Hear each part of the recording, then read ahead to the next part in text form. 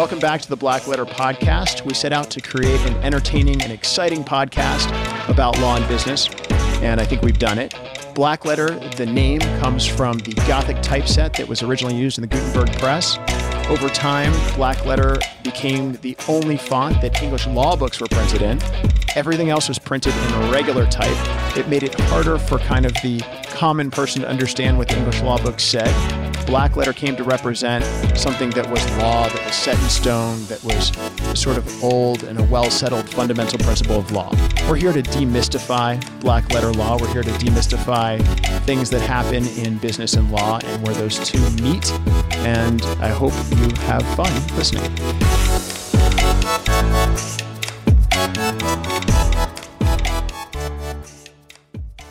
Thanks again for joining us on this episode of the Black Letter Podcast. Today, I've got Christina Bouhoueri from Reston Limousine, the CEO, founder, and sole shareholder. She grew the company from 5 cars, 5 limousines, 5 whatever they are, transportation vehicles, to more than 250 vehicles. So it's an entrepreneurial success story. Since that time, she's been in the Washingtonians Power 100 and a variety of other accolades and awards. But what's really neat, and we'll talk about this too, is the things she's done in the community and how she's supporting women and entrepreneurship locally and nationally. And I'm going to ask Christina some tough questions, or maybe she'll just tell me about how she's dealt with COVID. Because you can imagine her business, I would guess, like a lot of service industry businesses that rely on human beings being in places, probably hurt, right? Because it's transportation and wine tours and DC Metro. So Christina, thank you for joining us. Great to have you. Well, thank you so much for inviting me to your show. It's a pleasure to be here. And I guess I'll start with the pandemic and how that's affected us. It was a very tough time a year ago.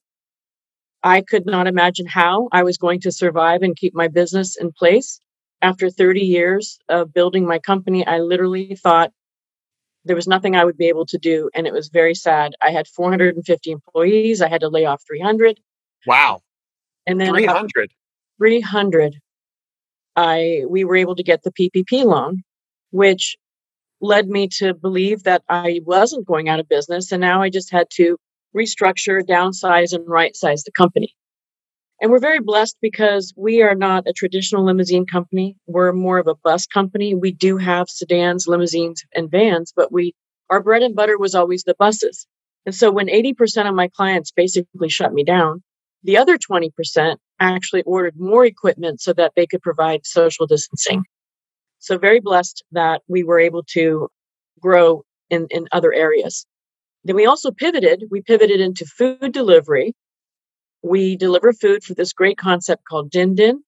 And that's a business that combines unemployed chefs with commercial kitchens to create beautiful food. And then we deliver it to the consumer. And that's been going great. Okay. Love that. And then we also pivoted into organ transplant transportation. Wow. And we also are transporting COVID positive patients to quarantine. And so those 3 things kept us alive this year. And I'm happy to say things are getting better every single day. So Christina, that's really interesting. So tell me, you're a limousine company and you were taking people on wine tours and moving people from point A to point B. And now all of a sudden this year, you're back in business or you're in business again and ramping up, but with all of these new sectors. So first, do you think these things are going to survive past COVID as things that you do now? Maybe not transporting patients to quarantine, but the organ transplants and the Din Din thing. And how did you find these things? How, as an entrepreneur, as somebody, a business owner, how did you figure out, okay, you're worried you were going to close, but then you flexed, struggled through and found new sectors. How did you do that? What was your process? It was all through personal relationships and networking. So the Din Din opportunity came to me from someone I know through networking who just wanted me to be on his advisory board. And so I gave him an hour of my time and I was listening to the concept and I said, how are you going to deliver the food? He says, we haven't figured that out yet, but we think we're going to do this or we're going to do that. And I said, okay. Well, then I started thinking about it for a few days and I called him back up and I said, hey, wait a minute, I can deliver that food. And it wasn't in his mind or my mind when we first had our conversation. it just came to me later. And it's been working out great. And we will continue to do that.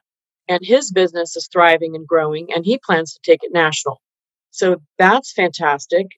The organ transplantation business, we dabbled in it here and there and just started to call everyone we knew that did it and offer up our services, lower our rates a little bit. And we've been able to grow that substantially. So yes, both of those are here to stay.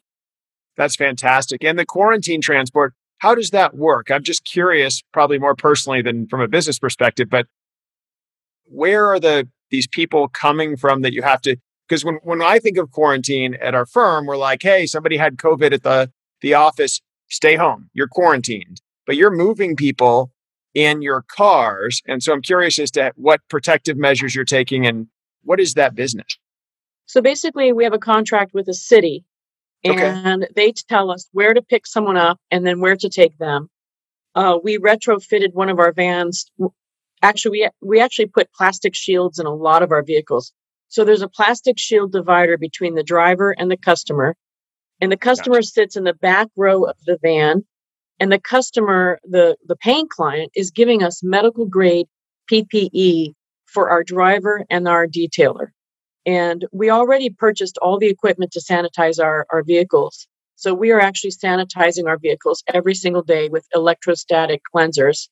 And in between runs, the drivers sanitize everything as well. I'm very, very blessed to say that out of my 450 employees, only 4 of them ever contracted the virus, and none of them in the job, and nobody passed away. So we're very proud of that. And by the way, that one segment has pretty much gone down to 0. Wow. Well, so I guess it's good from a national healthcare perspective that it's gone to 0. So about the PPE and the sanitation of the vehicles and the plastic shields, I travel a good bit. And even recently, I've been traveling more because I'm vaccinated and we have to go places. Do you feel like these measures are here to stay? Are we going to be wiping down our armrests for the next 10 years, face masks? Or is this, another year or two? I mean, what is your feeling? I know nobody knows, but. I think that a lot of these programs are here to stay. And the reason why I say that is because if you look at the regular flu season, I heard it's down 97%. Yeah. So I think it's a good thing if everyone is way more careful, washes their hands, sanitizes everything. I'm sure my customers are going to want me to do it forever. And the only thing I hope that we don't have to wear face masks forever. Right. That, to me, would really cramp my lifestyle. But everything else, I think, is here to stay. Extra cleaning protocols, plastic shields, and just an overall sense of comfort that, people are protected. Yeah, the face masks kind of make everybody look like they're robbing a bank. So I kind of feel the same way every time I see these, so even with a blue or black face mask, but there's so many people and, you can only see their eyes. So it's almost like, I don't know, it makes the world seem like a more shifty place to me a little bit. So I agree with you. I hope that goes away. But what about asking your employees or requiring them to get vaccinated? Have you had any thought about that or conversation? Yes, we have. In fact, I'm on a hospital board. Okay. And the CEO of the hospital is not requiring their employees to get vaccinated. And so I'm taking the same point of view. I'm not going to require anyone to do it. I'm going to, highly recommend that they do it. There are some of our customers that are going to require it. So for employees that don't want to get the vaccine, they will not be able to work for certain customers. Gotcha. Because there are some random reactions to the vaccine. Sure. And so there's a lot of liability there as an employer. If you force people to do it, then they get sick. I'm following the lead of the CEO of the hospital, and I'm not going to require it. Just highly recommend. Gotcha. We kind of took the middle ground and we've been advising people for whatever it's worth. We're giving our employees a bonus if they get the vaccine, and we're giving them the day off to get the shot and then the day after the shot. So, not counting it against their leave. So we're trying to do a little bit just short of requiring it. But it's interesting because I talked to another attorney about it this morning, and the federal government has there's no such claim as an employer made a workplace more safe. It would be hard to bring an employment claim if an employer required a vaccine. But I think Rutgers University and Georgetown University, for example, just I think last week said they require all their employees and students to get a vaccine. before they come back. So they're going to have the fight and pay for it before anybody else does. So I think that's kind of, maybe an upside. See what happens there. It happened to come up in my conversations this morning, and we'll have a blog on it, which I'll share with you because we're working through the various legal ramifications because it's an EUA, an emergency use, as opposed to an actual authorized vaccine, which changes the legal liability a little bit. Tell me about how you started Reston Limousine and grew it from 5 to 250 and how long that took. I mean, to me, I read your story, of course, and I think we've met before, but I don't know what was the grit and what was that thing that made it successful? Because so many people will say, hey, I want to build a business, or I want to get I'm going to start with one car or one moving van and start a company. And it doesn't work all the time. Obviously, Not everybody grows, and you grew a lot. So what is that secret sauce? I like to say I was at the right place at the right time because I was at the Reston Town Center in the early 90s. And not only did I benefit from all the .coms that were growing like crazy in those days, I benefited also from having a contract with the Hyatt Regency Reston, who fed me a lot of work. And then one day, this guy just knocked on the door to the office and said, do you guys want to bid on a government contract? And I said, well, what's that? He said, oh, well, my wife works across the street at U.S. Geological Survey in Reston, and they run 2 vans back and forth all day long into D.C. And I said, sure. So I took the proposal and I looked at it and I just thought it was overwhelming. And I didn't know how I was going to, figure it out. But I figured it out and I won that contract. And so then I thought, well, if there's a contract for USGS, there have to be other government contracts. And so I started researching them and figured out that every single government agency has an inner city bus route connecting their buildings. And so their employees can get to meetings and other offices. They can get to the office from the metro. And I just started bidding on these. And for the next 5 years, I won every single contract I bid on in Washington, in the right place at the right time. And then, being able to expand on that opportunity. So that between that and the .coms, and for example, Ted Leonsis was our client, and we drove him to work every day for 4 years. And then he got his own car and driver. That's an example of the type of business that was around in the 90s. And so we went from 0 to 5 million in revenue without any problems. And then we lost our small business, status. Right. So then we had to diversify into universities and hospitals. And it was at that time that we decided my husband would stay home with the 5 kids and that I would run the business. The second 10 years of our business, I grew it to 17 million and asked for divorce, bought him out. And then the third decade, I grew it to $30 million. So Christina, fantastic. So the government contracts piece, right place, right time, but also, you took the initiative. And I think a lot of businesses don't always take the initiative. You won the government contract, but to me, it sounds like you're like, well, this seems like a good opportunity. Let me take that and open that book wider. Yes. And I'm sure we're government contractors too. And we're government contractors because we've been representing them for 20 years. And about 8 years ago, we're like, we should start bidding on some of these. So we're counsel to NIH and DHS, and we do some legal stuff. But it was the same thing. It was opening that book. And I think a lot of people don't do that. They just kind of look and say, well, I got this opportunity. Here's the money now. So I think that's really key to your story. So is there anything I know you do a lot of charitable works, you sit on some boards. Is that an important part of your business and an important part of your network, or how does that play into what you do? So absolutely. The first 10 years, as I said, we were very, very busy, growing quickly. But at the end of those 10 years, 9/11 happened and it got very slow and we plateaued. We didn't grow for 5 years. And it was then that I started networking because the phones literally were not ringing. Right. And I thought, let me get out there and drum up some business. So I joined a couple of chambers. I joined the Committee for Dulles and volunteered my time to help those organizations. And that meant pretty much either volunteering on the membership committee or volunteering on the annual gala and helping them raise money through silent auctions. And soon I was recognized as sort of a worker bee, kind of a doer in the group. And I was offered board seats. And one board seat sort of led to another. And so today I'm on 10 boards of directors. And It's really that board level networking that has brought me the opportunities that have allowed my business to grow and allowed me to grow personally as well. And during that time, I also joined a mastermind, a business book club, and I've joined an organization called Vistage. Okay. Vistage is a CEO membership organization where you take a day off from work every month and you go to an offsite retreat with 18 CEOs. And you not only have a great speaker in the morning, but you solve each other's business problems in the afternoon. So I did a ton of learning in Vistage and would say, without a doubt, it was the single best decision I ever made. Wow. In my career was joining that group because it was there that I learned how to scale my business. It was there that I learned how to do proper, performance evaluations and 24-month rolling forecasts. And I could just go on and on and on. It was there that I really was educated because I'm a political science major running a business. And at some point, I needed some serious technical education and help. And that's where I got it. I feel you. I was an English theater major, and now I'm running a law firm.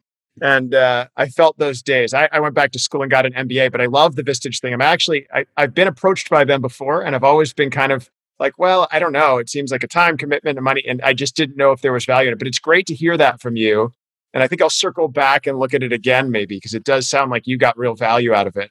Do you have a few things that a lawyer or a business person could take away, our listeners, and they're a diverse group, but pretty much business focused, that's why they're listening, that they could take away from your experience, that they could gain from your life?